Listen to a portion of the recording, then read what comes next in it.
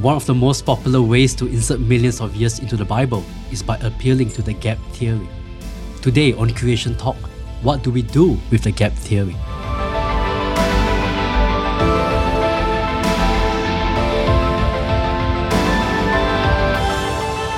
Hi, welcome to Creation Talk. I'm Joe Tay and this is Gary Bates. And today we're dealing with this question. What do we do with the gap theory? Yeah. But before we start, Gary, do you want to explain to us what is the gap theory? As you said in the intro, it's an idea to insert millions of years in Scripture. It was taught in our seminaries in the 50s, 60s, 70s. And so people kind of my generation and a bit older have been exposed to that. And as a result, it's just been accepted. It's a lot of what was taught in the Bible colleges and the seminaries. As I said, based on the Schofield's Study Bible is where it originally came from. And many pastors today have accepted and, of course, passed that on. In my experience, and probably yours, most lay people don't really fully understand the gap theory. They've been taught it and have just accepted it. But ultimately, it's an idea to try to insert millions of years into Scripture somewhere. You know, if you and I had a dollar for every idea we had, we'd be millionaires. But this is one of the most popular for the reasons I mentioned. So we start with Genesis 1:1. In the beginning, God created the heaven and the earth. And then they allow a huge gap of time. Verse 2 then talks about kind of the filling of God's creation in 6 days. But between verse 1 and verse 2, we have this gap of deep time. And that supposedly just solves everything because they don't think it does, violence to Scripture or the gospel. So is there anything else that's unique to the gap theory that we hear about Lucifer flood? What's that? Well, here's the thing, and I always say to people, and if people are listening and maybe have adhered to it, I would just ask you to be open because we're going to really deal with what the Bible says about this. First off is you don't get an idea of a gap there from a natural reading of Scripture. We can talk about the grammar in there in a moment, but the whole idea to insert millions of years was a deference to a secular interpretation of the natural world. And when I say secular, we're talking about non-Christian. So evolutionists have said that the earth is millions and billions of years old. Now, where do they get that idea from? The rock layers. That's where they get it from. Exactly. It's the rock layers. Now, those rock layers have what in them? Lots and lots of fossils dead things. And death. Yes. So ultimately, just on the surface there, the fall didn't come into the world until Genesis chapter 3. Death and sin entered the world. Romans 5:12 of the New Testament says that. But here we've got all these rock layers in the gap between Genesis 1:1 and 1:2 with lots of fossils in them, lots of death. But putting that aside for a minute, you mentioned Lucifer's flood. Yes. So they claim that those rock layers and the fossils in them were caused by something called Lucifer's flood.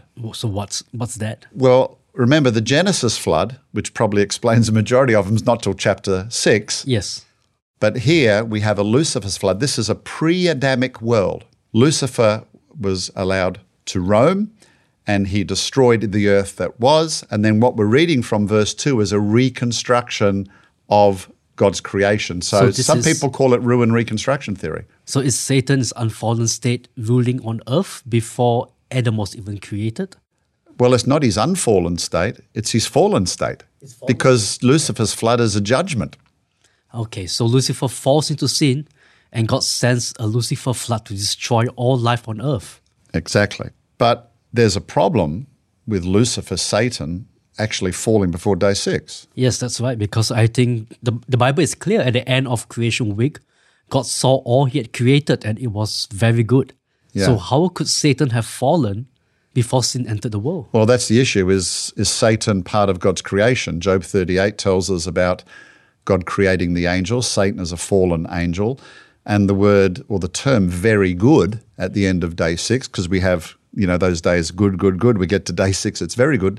Tov miod is the Hebrew term, and it means perfection, completion. So God's creation is finished. That kind of doesn't really adequately describe, well, it was good, then it was bad, and then I made it good again as well. So there's a problem with that idea. People try to get out of that, Joel, by quoting, and I just want to look at the biblical passage here, Ezekiel 28. Yes. Some say that this refers to the king of Tyre. Some say it refers to the fall of Adam. So gap theorists appeal to this. This is that passage where it says, You were in Eden, in the garden of God. Every precious stone was your covering. On that day you were created, they prepared. You were anointed a guardian, cherub. That's a key point, isn't it? So what's a cherub? Yeah. So I placed you in the holy mountain of God, and then it kind of talks about his destruction because his heart was proud. What's your take on that? Well, even though there are many interpretations of this passage, since gap theorists all agree that this speaks about the fall of Satan, let's use this view and look at the gap theory and see whether it's even consistent with what they claim it says. Right. Here we read about an anointed guardian cherub. Right. And so what's a cherub? Well, the Angel. Bible, an angel. Yeah. And not just an angel, it's the angel that guards the throne of God. It covers, overshadows the Ark of the Covenant. That's right, yeah. And you remember when Adam and Eve were chased from the garden, God placed a cherub to guard it with a flaming sword. Correct, yeah. So this being is in his unfallen state. He says here that on the day he was created, he was adorned with precious stones, where Adam was created naked. So this is obviously something else. And he's walking in the Garden of Eden. He says that you were in Eden, the Garden of God. When was the Garden of Eden created? Yeah, and I think we're getting a picture from the holy mountain, the stones, that this is a perfect world. Yes, so the right. fall has not really occurred there. You know, you and I were discussing before, we mentioned that the millions of years comes from the rock layers. Yes. And so that Lucifer's flood was a way of explaining those, rock layers with fossils in them, a difference. But the secularists believe that those rock layers were all laid down slowly, gradually. Over millions of them. Yes. So was Lucifer doing that over millions of years? You see my point? Yes. Lucifer's flood would have to say, well, all those rock layers were laid down instantaneously. I mean, we kind of believe that as a result of Noah's flood, that it's happened in the 12 months of the Noah's flood. So isn't that actually a self-refuting argument? It is. You see, the reason why they come up with this idea of Lucifer's flood, which is not even in the Bible at all, right, is because they want to explain the rock layers.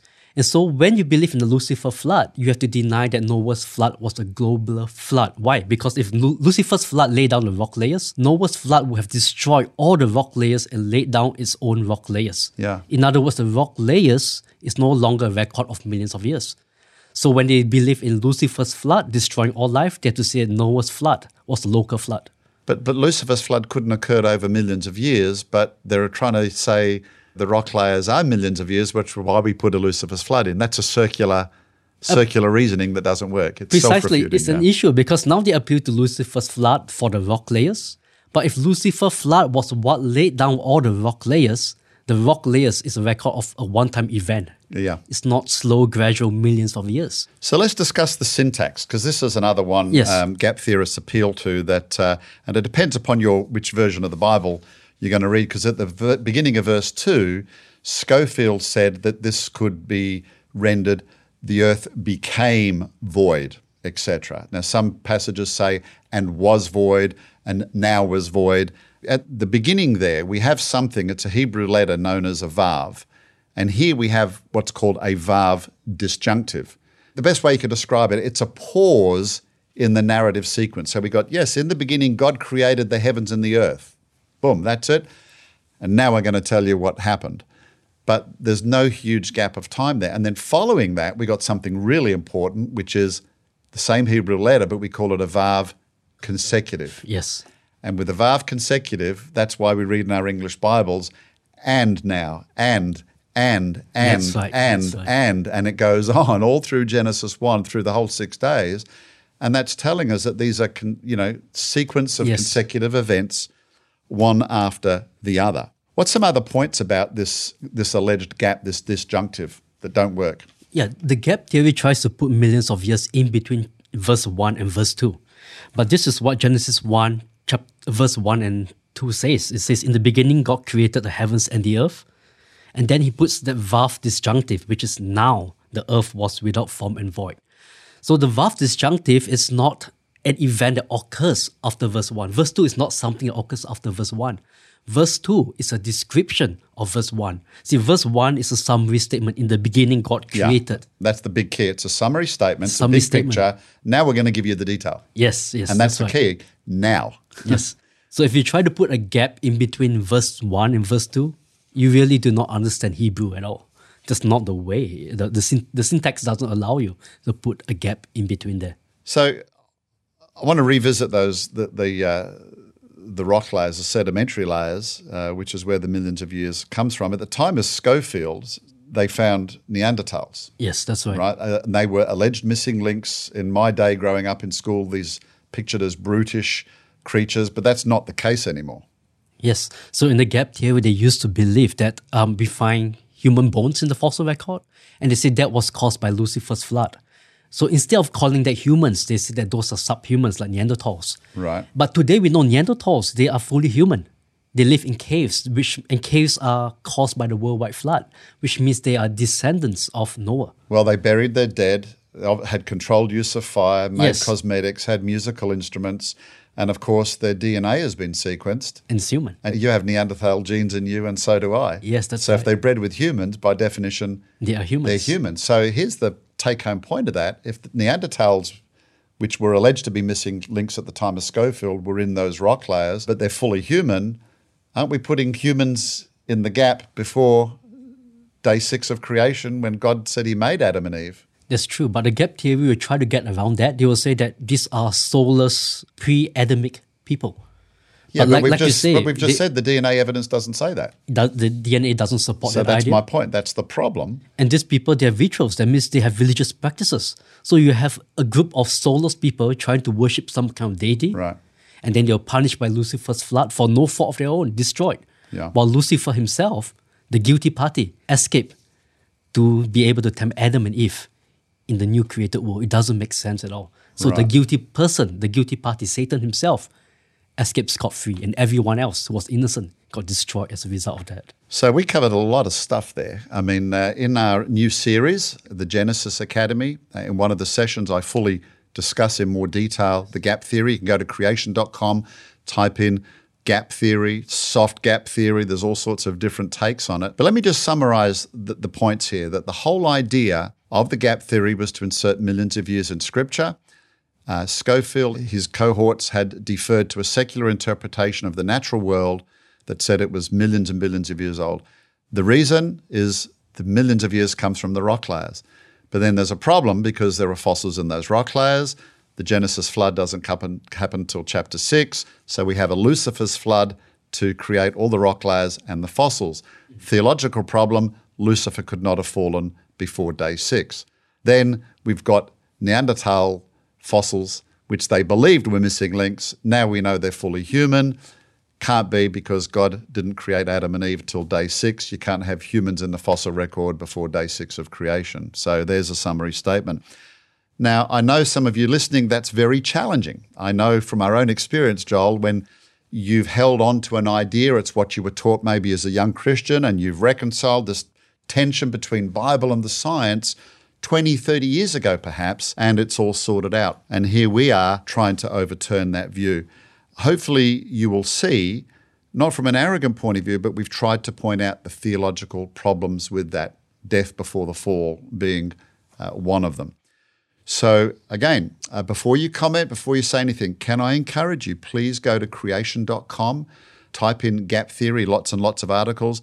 Another great book is Refuting Compromise by Dr. Jonathan Sarfati, which covers all of these ideas of trying to fit millions of years in the scripture somewhere as well. Anything you want to add on that, Joel, at all? No, I think that's good. All right. And again, thanks for joining us. Don't forget to like and share this. And also, if you're not familiar, there is a notification button there. So as these new talks appear, you can be notified in your inbox on your phone straight away. Plug it into the car stereo, Bluetooth it, listen to it on your way to work. So we're trying to get information out, and we need you as a vehicle to do that as well. At CMI, we're providing the bullets, ultimately for you folks to fire. So thanks for joining us, and we'll see you next time.